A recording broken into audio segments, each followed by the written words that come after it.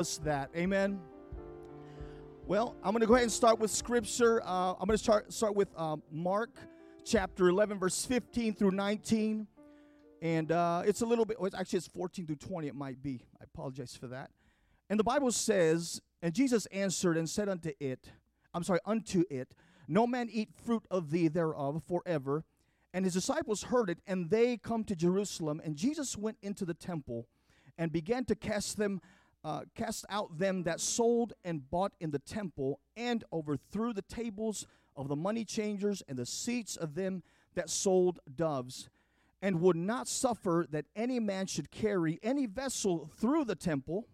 And he taught, saying unto them, Is it not written, My house shall be called of all nations the house of prayer?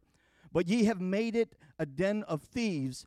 And the scribes and the chief priests heard it, and sought how they might destroy him, for they feared him, because all the people was astonished at his doctrine. And when even was come, he went out to the city, and in the morning, as they passed by, they saw the fig tree dried up from the roots.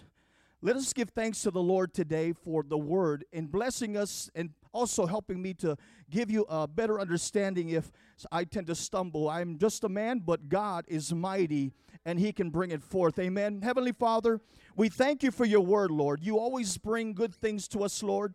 Lord, that we may learn from you and understand, Lord, the better way, the better life, Lord.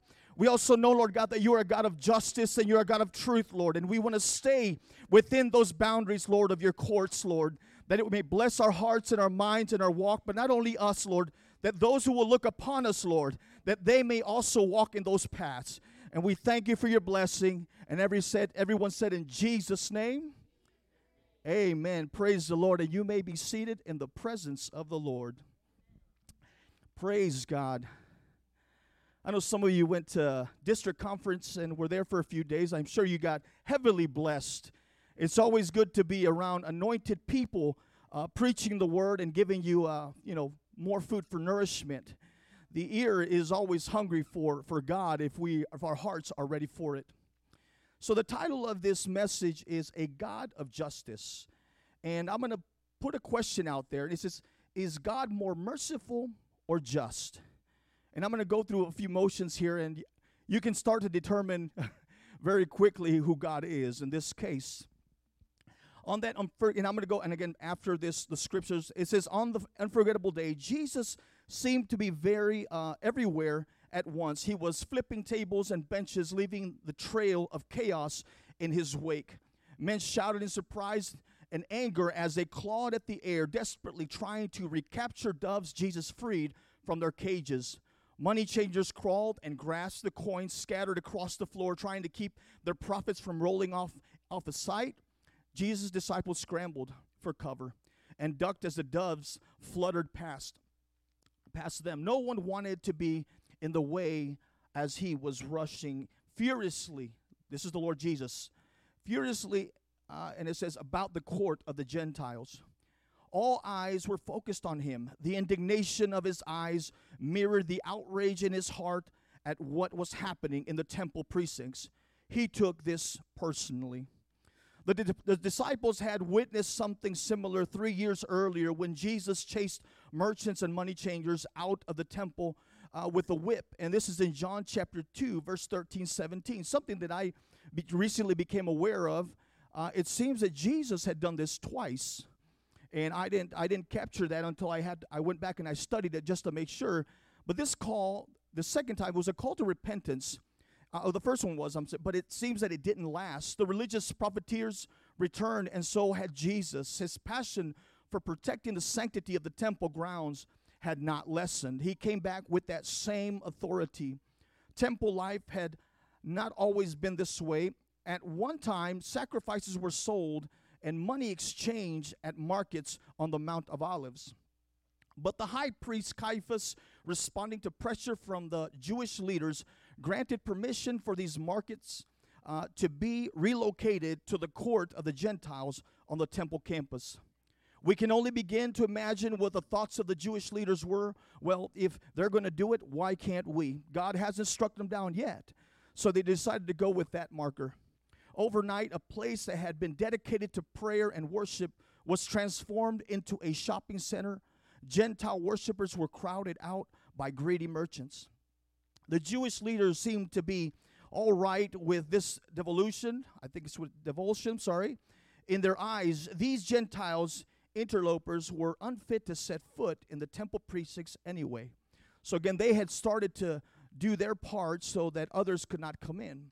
But Jesus was incensed, is what the note says. Isaiah 56:7, for mine house shall be called an house of prayer for all people.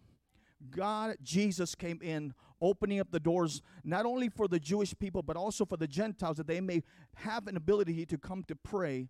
He looked around, again, as he did these, as he was in that place. He was eyeing those money changers. If you can just imagine the merchants who were glaring at him with a malicious expression, just wanting to take him out.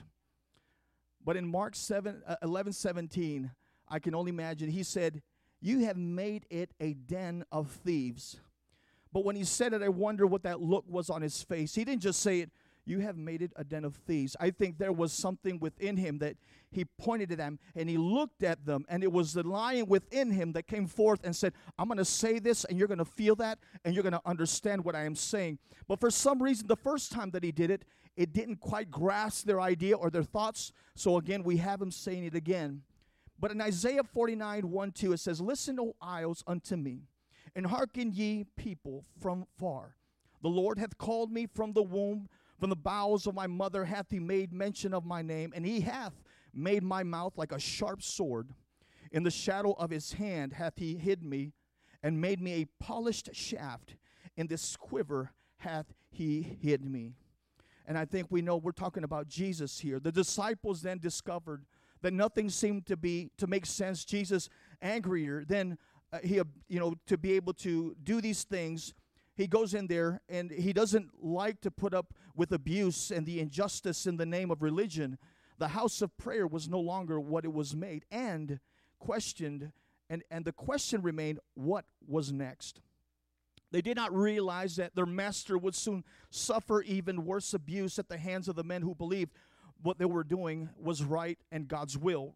Reverence for holy things would soon become the pretense for the most honorable crime in history, the crucifixion of the Son of God.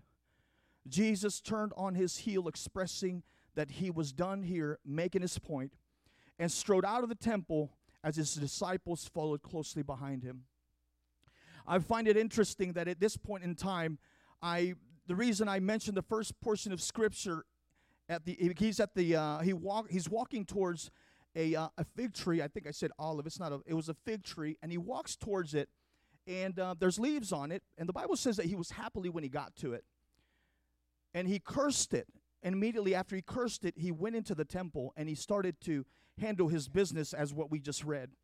And then as he exited, he also realized that something had gone wrong. Something had happened. The apostles had recognized that the fig tree was no longer, it was no longer alive. It had dried up. Not only did it dry up, the Bible says that it dried up from the roots.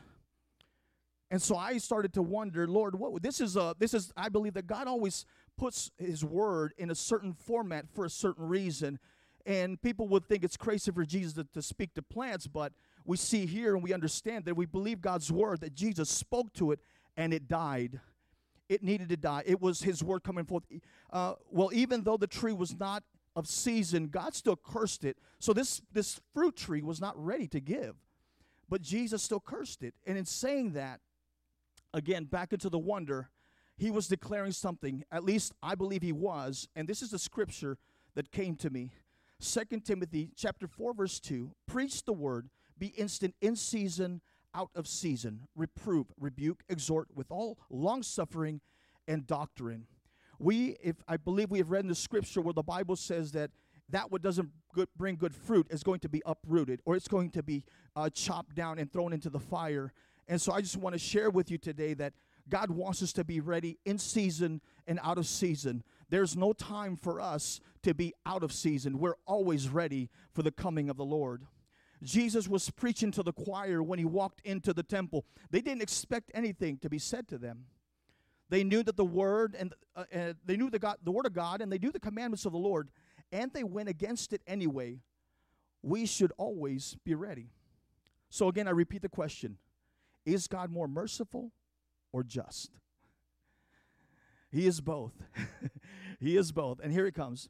I personally believe he is more just. He's a more just God, and here's why. And still merciful at the same time. And because he is just, we acquire his mercy and grace because he makes it available to us.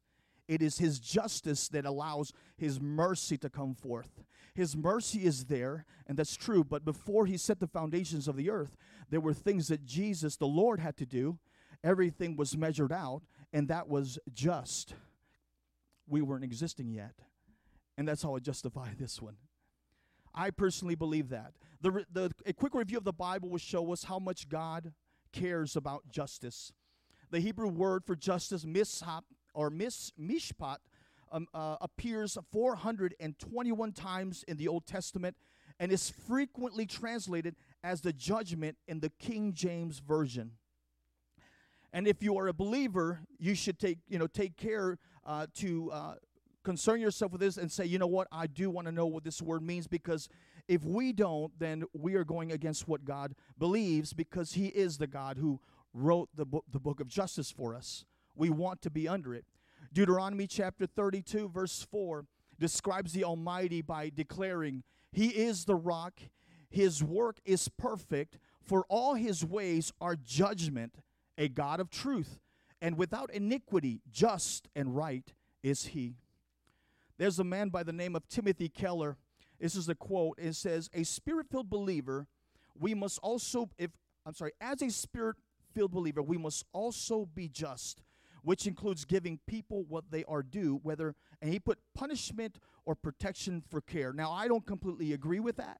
I believe that the Bible does say that vengeance is mine, saith the Lord, and I'm going to stay with that. I'm going to go with that. But again, this is another person's mind. There's nothing wrong with that.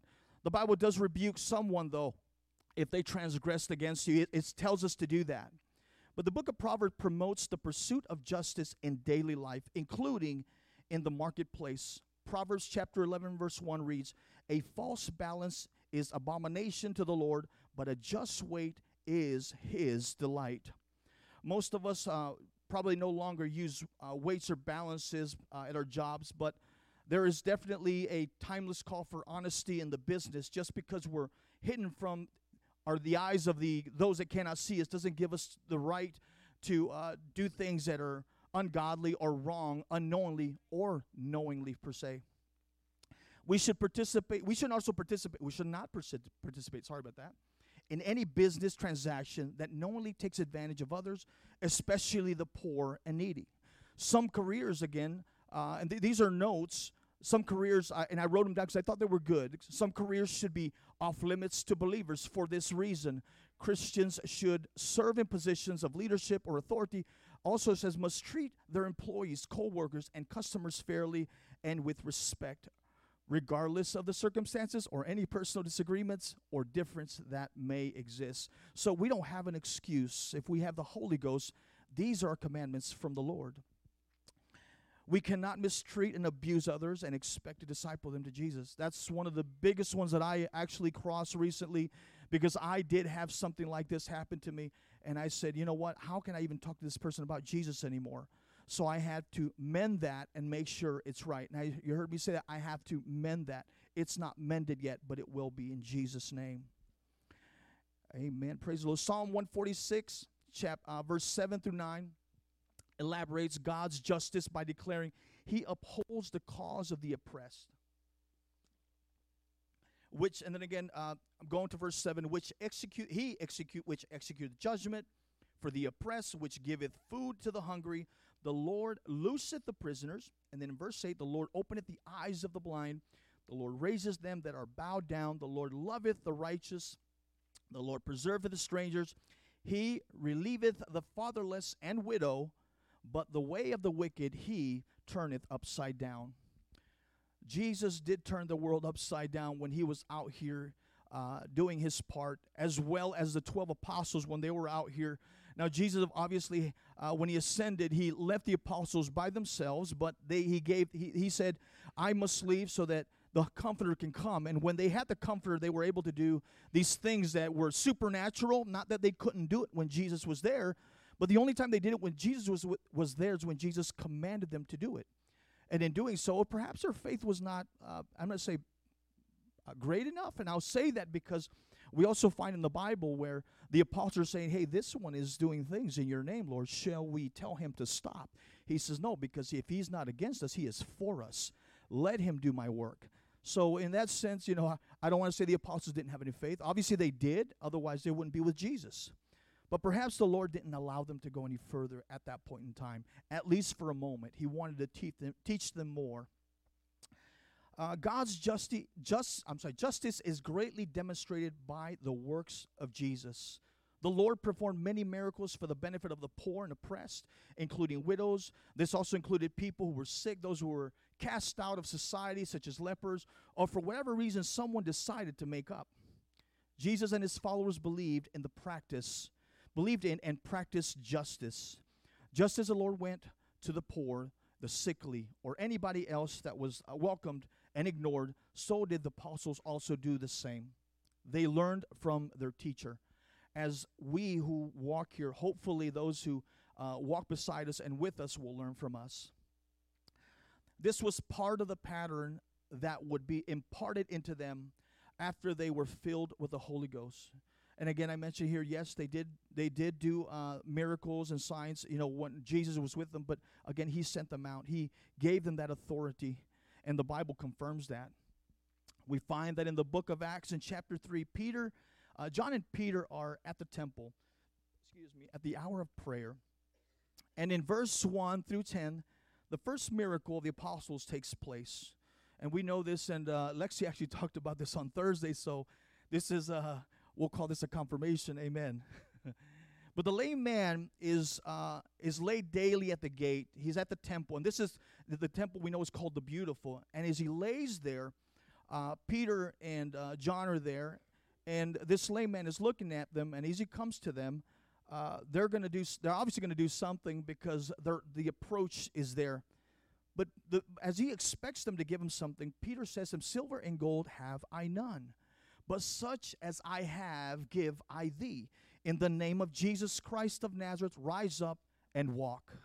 He declared the first miracle. Peter had the possession of the gift that was given to him, and he wanted to be a blessing.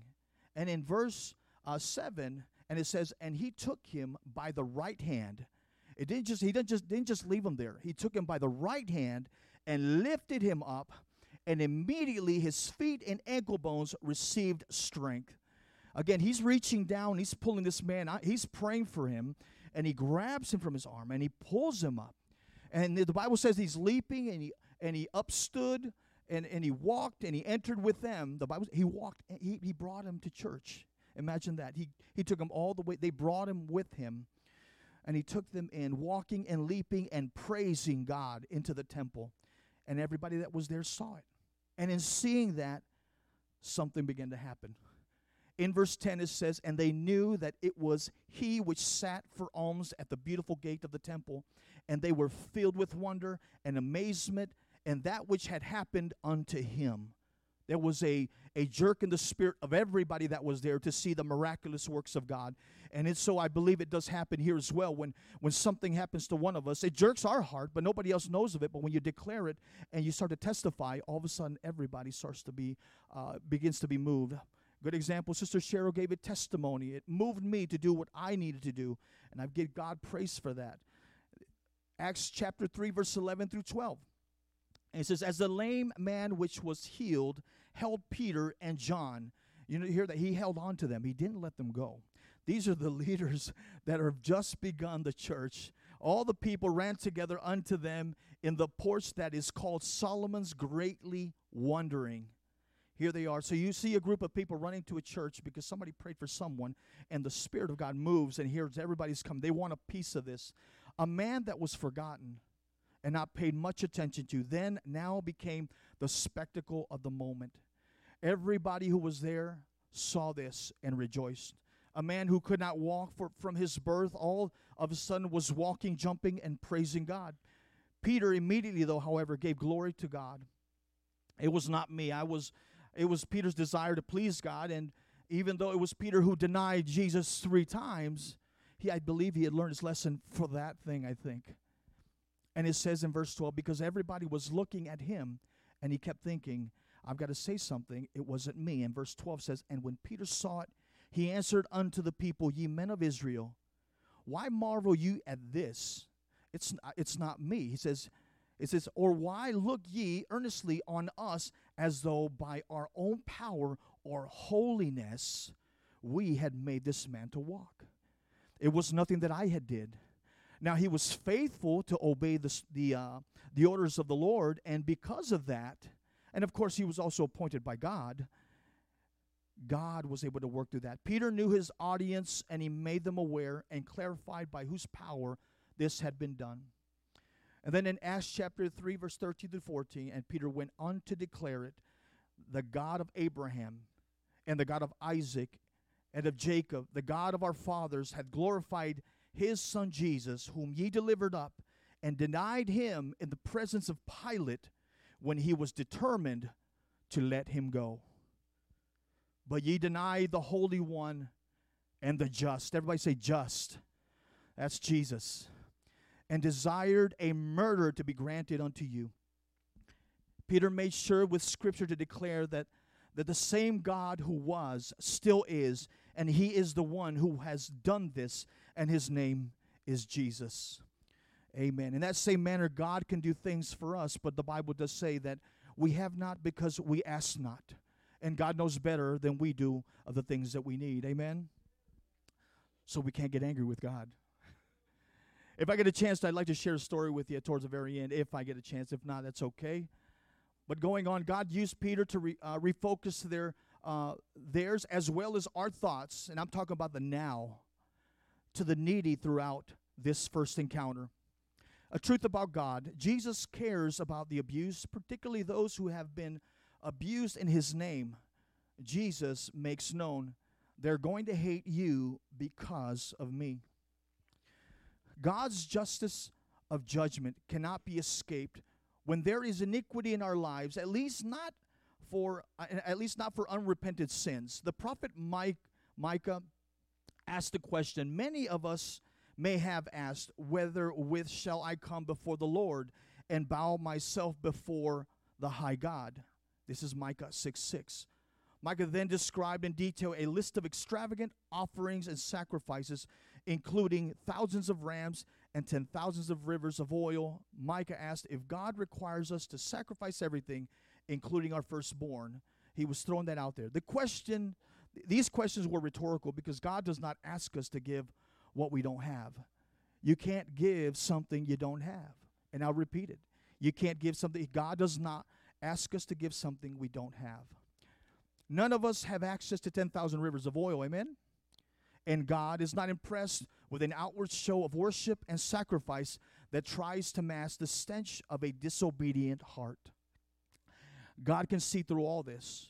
Jesus quoted the prophet Isaiah when he said of the religious leaders of his day in Matthew 15, chapter 15, verse 8 through 9, this people draweth nigh unto me with their mouth, and honoreth me with their lips, but their heart is far from me.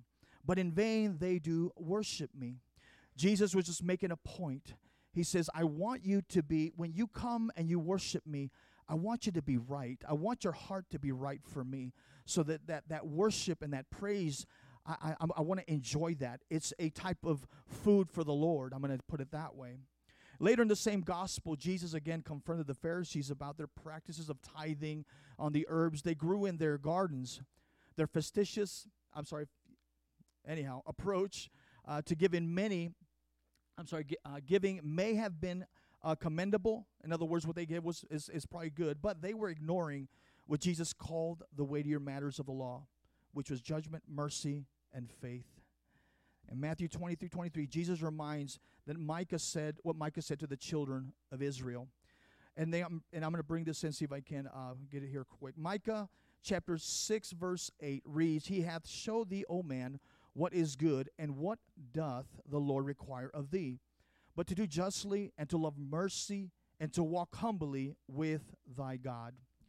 Personal holiness and morality are important, but they do not excuse a lack of care and concern for others. Sacrifice in one area does not make up for disobedience in other areas. In the Bible, we know that Micah is referring to, well, if we're familiar with the scripture, Micah is talking to the children of Israel of a time when the King Balak was asking a prophet, I should say. Let me see if I can find him. I thought I had him here. He's asking him anyhow to curse Israel, and in doing so, God tells him no. He says, "No, I'm not going to do. I don't want you to. As a matter of fact, don't even go with them." And so, as he's doing this, somewhere along the lines, he's questioned, and he continues to ask questions. And God finally says, towards the very end, he's talking to him. He says, "These sacrifices, they're no good to me." And the way he says that is because Micah is the prophet at that moment in time, and he's telling them because they set up 3 different areas, and in those 3 different areas of sacrifices, there were 7 altars at the first time. They went to another place, 7 altars again, because the first one God said no. The second one God said no. And the third one, God was still going to say no. But what ended up happening was that the prophet went ahead and said, "You know what, I'm going to go ahead and bless them because that's what God wants me to do." And he did. Now the king wasn't happy with it, but eventually it turned his world upside down because he was expecting to be able to overcome this, Israel, and it wasn't for him to do that. At that point in time, Israel was walking right in the eyes of the Lord, and God is not going to come against those who are walking right in the eyes of the Lord. And that was what I took from that at the very beginning. But there's a second portion I'd like to share again if I get that chance. In today's culture, it is the norm to express good thoughts to others over social media. As noted, it has become the substitute of "I'm praying for you." But good thoughts only benefit the person who thinks of them. Good words are not much more effective. Even prayer is not a valid substitute when we could take reasonable action to help someone in need. God requires us to do justly. This would be a just thing to do. Not just think it, not just talk it, or even just pray about it, but also be more active in it. The New Testament writer James pointed out that if we meet someone who lacks food and clothing, it is not helpful to say, "Depart in peace, be ye warmed and filled." James chapter 2, verse 16. "I'm praying for you" does not lessen the feeling of hunger. There's only one solution, and it's to fill the stomach of the hungry person. I mean, I personally have come across this, and I've tried to feed them, but they didn't really want food. They wanted money, and I understood that. But again, I offered them to feed them, and they denied it. If we have the power to meet the need but refuse, our faith is dead. James concluded this in, again, James chapter 2, verse 17. If a person is capable of meeting his or her own needs but refuses to do so, and this is, of course, their own, that is another case. In other words, if they don't want to feed themselves, it's because they don't want to. That's out of your hands. They've got to want to be able to help themselves, is what this means. Justice is an act, not a feeling. Justice involves rolling up our sleeves and getting personally involved in relieving the suffering of the world. Lisa Sharon Harper, a co-founder and executive director of New York Faith and Justice, said, "Justice is a way of showing the world what heaven looks like. If we want to bring heaven to earth, we must start by pursuing justice." Amen. James' new faith was in the works. It is God's justice fulfilled through them when you act out the scriptures, not in just the need to do it idea, but you want to do it. In other words, I think I should do this because it's the right thing to do. You should feel it in your heart. I want to do this because God wants me to. It's a love emotion. And I'm going to say it is an emotion. This justice is driven by compassion. When we recognize how merciful God has been to us personally, it will produce the proper attitude we need to do the work of true justice. The true understanding of mercy will keep us from arrogantly dismissing the downtrodden, hurting as losers, and I'm talking about the people who have been trodden down, who just need to work a little harder or make better choices. In other words, if somebody makes a mistake, we don't go down and pound them down and say, well, you just should have done a little bit better. If they're trying, we want to encourage them. That's who we are. We are a people of encouragement. Amen? God encouraged me. I have people in here encouraging me, so this is a good thing. It's always a good thing. Praise the Lord. Those who do justly know that if it were not for God's grace and mercy, our story could not be much different. A just person knows that God loves hurting people regardless of how they look, talk, smell. Just people express genuine sympathy and concern for others, including taking action to meet their needs and relieve suffering. This is the major job for us, is try to help take that pressure off any way we can. Sometimes it's prayer, and sometimes it's food, and sometimes it's giving somebody a ride somewhere. We should remember the words of Jesus in Luke 12:48. Unto whomever much is given, of him shall be much required. One of those requirements is showing mercy, grace, and compassion to those who have not enjoyed the same blessings that we have. Amen? Again, this brings us back to full circle to the temple in Jerusalem. When Jesus confronted the merchants and the money changers, he directly assailed, he was aiming at them, the most powerful religious family in Jerusalem.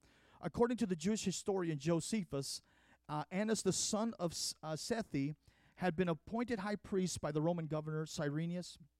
And in 8 to 9 years, Annas built a thriving business that came to be known as the booths or bazaars of the sons of Annas. And this is where all the selling of the how should I say that? I almost said agriculture, not the agriculture, but of the sacrifices was. These booths of Annas had a monopoly on sale of sacrificial animals, and they conducted their lucrative trade in the court of the Gentiles. When Jesus cleansed the temple of this corruption, Annas felt the sting mainly in his wallet. So it's not always a bad thing to feel a sting in the wallet, because maybe God is cleansing us of something for some odd reason. Amen? I know I felt it. It's not a bad thing. Annas, Caiaphas, and the rest of these of their cartel were wicked men who did not mind exploiting worshipers for personal gain. But Jesus did not share that attitude. In quoting Isaiah 56:7, Jesus reaffirmed that God intended his house to be a place of all nations, house of prayer. Mark 11:17, Jesus did not abuse anyone, but neither was he afraid to confront those who refused to repent. God kept his grip. Jesus fought on the behalf of the excluded and marginalized to make sure they had access to God. The house of prayer needed to be reconstructed in the eyes of the people. Prayer is necessary for everyone who seeks God and to find Jesus. Jesus took a stand not only for what he declared, but also because it was greatly needed, as I said earlier. Jesus' insistence that his house be called a house of prayer illustrates there can be no true justice without prayer. In other words, we need to pray to get proper justice, but we also need God's word to get that justice. We cannot even know what justice is until we have first sought God. Without prayer, humanity's pursuit for justice will be corrupted. Even today, some demands of justice are little more than a tiny veiled desire for revenge. And I think I said earlier, the Lord said we are not to take any kind of revenge towards anybody. Vengeance is mine, says the Lord. Praise the Lord. True justice is not making someone else suffer payback for our own hardships.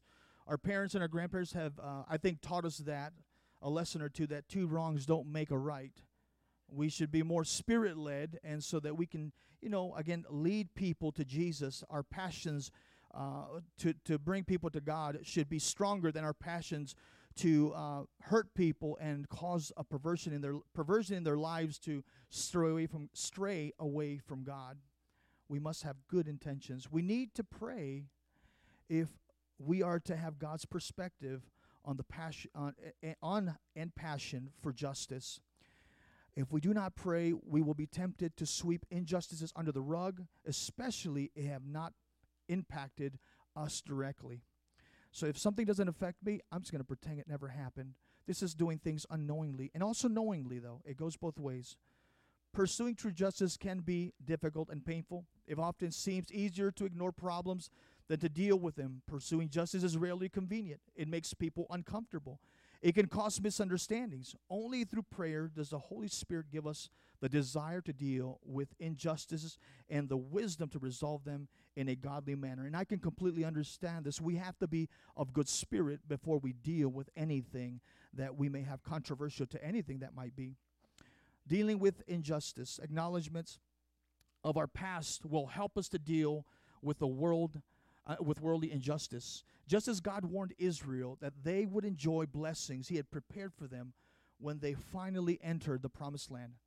But they would need to continually remember where they came from. And I think we know this is Scripture, that the Lord continually said, do this in remembrance of this. And, the Booth of Tabernacles, that's one of them. They go out there and they remember when they were delivered out of Egypt.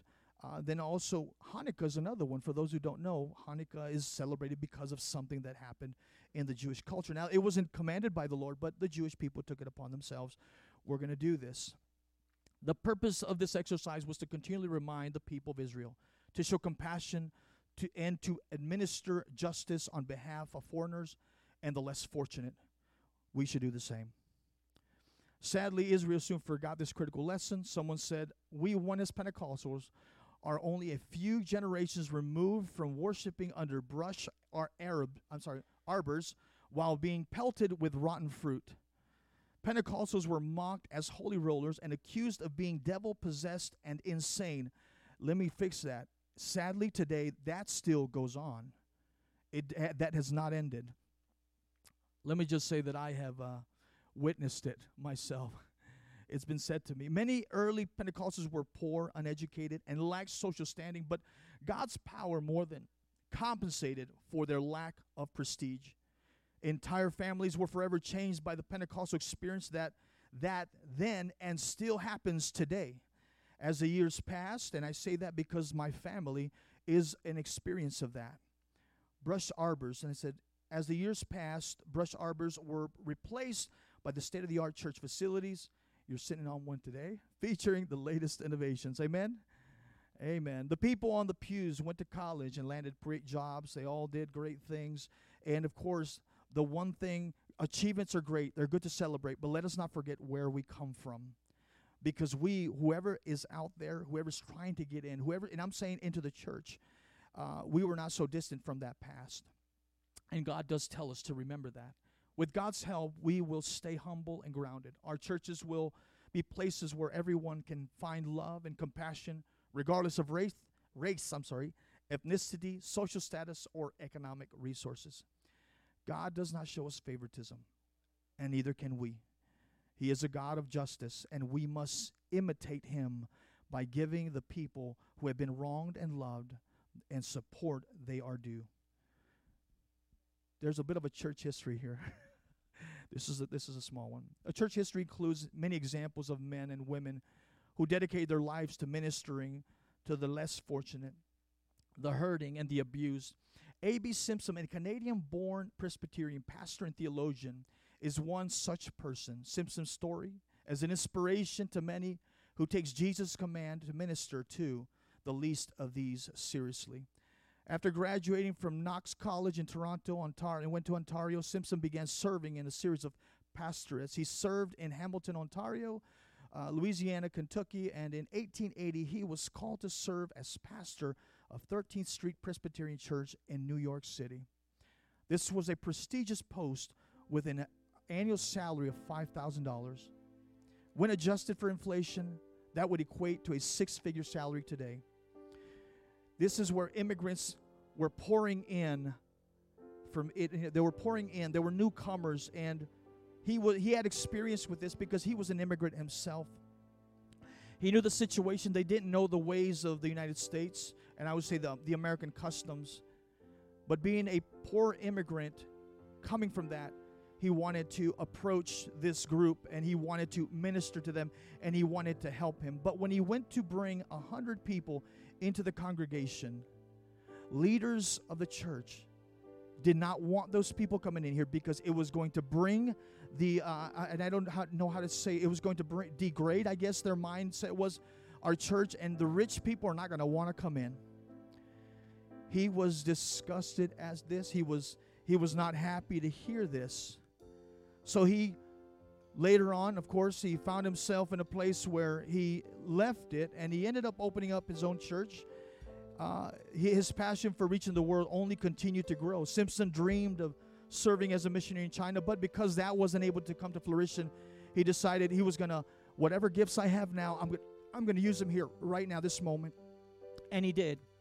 And in 1887, he founded what would become known as the Christian and Missionary Alliance, a missions organization that still operates today. In this church, a comfort place, is the church a comfortable place where only people just like us are welcome? Or do we have room for the hurting and the outcast, the people no one else wants? Are we willing to love and serve those who have faced injustice and abuse in the hands of this world, and even in the hands of our other churches? To what lengths are we willing to go to make it happen? How we answer that question may determine how much we really want to be like Jesus. Micah 6:5. O my people, remember now that Balak king of Moab consulted, and what Balaam the son of Beor answered him from Shittim unto Gilgal, that ye shall know the righteousness of the Lord. Wherewith shall I come before the Lord and bow myself before the high God? Shall I come before him with burnt offerings, with the calves of a year old? Will the Lord be pleased with 1,000 rams, or with 10,000s of rivers of oil? Shall I give my firstborn for my transgression, the first of my body for the sin of my soul? He has showed thee, O man, what is good, and what doth the Lord require of thee, but to do justly, and to love mercy, and to walk humbly with thy God. The Lord's voice crieth unto the city, and the man of wisdom shall see thy name. Hear ye the rod who hath appointed it, and there yet the treasures of wickedness in the house of the wicked, and the scant measure that is abominable. Shall I count them pure with the wicked balances, and with the bag of deceitful weights? For the rich men thereof are full of violence, and the inhabitants thereof have spoken lies, and their tongue is deceitful in their mouth. God was making a declaration through Micah. He said, there's nothing that you can give me for me to ignore what you have done wrong. But I'm going to give you an example of what happened in the past, of how people tried to come against, my people. Not that he was declaring that his people were wrong at that time, but sadly it did after the fact. And God took that notice, and he presented it to the people of Israel, and he presented it that they would understand that there's a God, that he is a God of justice. He doesn't forget anything, and that he wanted them to repent.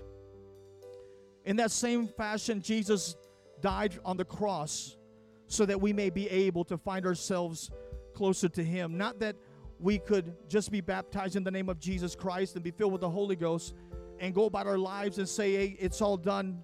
No. We're supposed to continue to walk in that name so that we don't take that name in vain, because we do serve a just God, but we also serve a merciful God. He loves us, and he does care for us. He won't deny you if you come to his feet and say, God, forgive me for what I have done. But like I've said before, there is sin. If it's unrepented of, God can't forgive it. He only forgives that what is brought to him. And if you don't remember, say, Lord, do what David did. Seek my heart, Lord. See if there be any unclean thing in me, Lord. Cleanse me, Lord, with hyssop, Lord Jesus. Make me as white as snow, though my rags be as crimson. God is a good God. In doing so, would you stand to your feet today? Give God praise for the things that he has done for you. Remember the past just for a little bit and say, God, I remember where I was, whatever years it was ago. For me, it was about 9. I know where I was. I was in a sinful nature. I was drinking alcohol. I was partying, staying out late, not caring about my children, actually my son. But now, things have changed for me. I take that back. My kids were with me as well, Delilah and Armand. But you know what? I made a choice, and God blessed me for that. My kids are now baptized in Jesus' name and filled with the Holy Ghost. And they look down and they say, "That's my dad. Dad, I don't want to do that, Dad." And I said, "That's okay. That's okay." They listen because they know that what I want to give them is good. Just as what Jesus wants to give us is good. It's for our salvation. It's to make it to heaven. And if we make it there because we have abide by His word, then guess what? You got nothing to worry about, because He's going to cover you. He can say, "Hey, you came to me. I heard your cries. I put my arm around you when you didn't know it. I embraced you. I took you by the hand and I pulled you up. I healed you." If you feel that today, if you know that you need a healing, I'll tell you, raise your hands unto the Lord. He is good here. He is good to us. He wants to heal you today. He wants to move in your heart.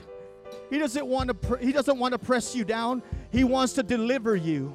He wants to pull you out of that dark place where you thought you couldn't come out of. But I'm going to tell you something right now. The devil's a liar. He's a liar. He can't keep you down. Call on the name of Jesus.